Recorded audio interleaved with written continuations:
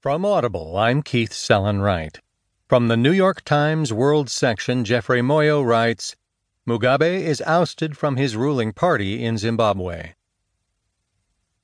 After hours of deliberations, Zimbabwe's governing party on Sunday expelled its leader, President Robert Mugabe, 93, as he remained locked in negotiations at the State House with the country's army generals about his departure.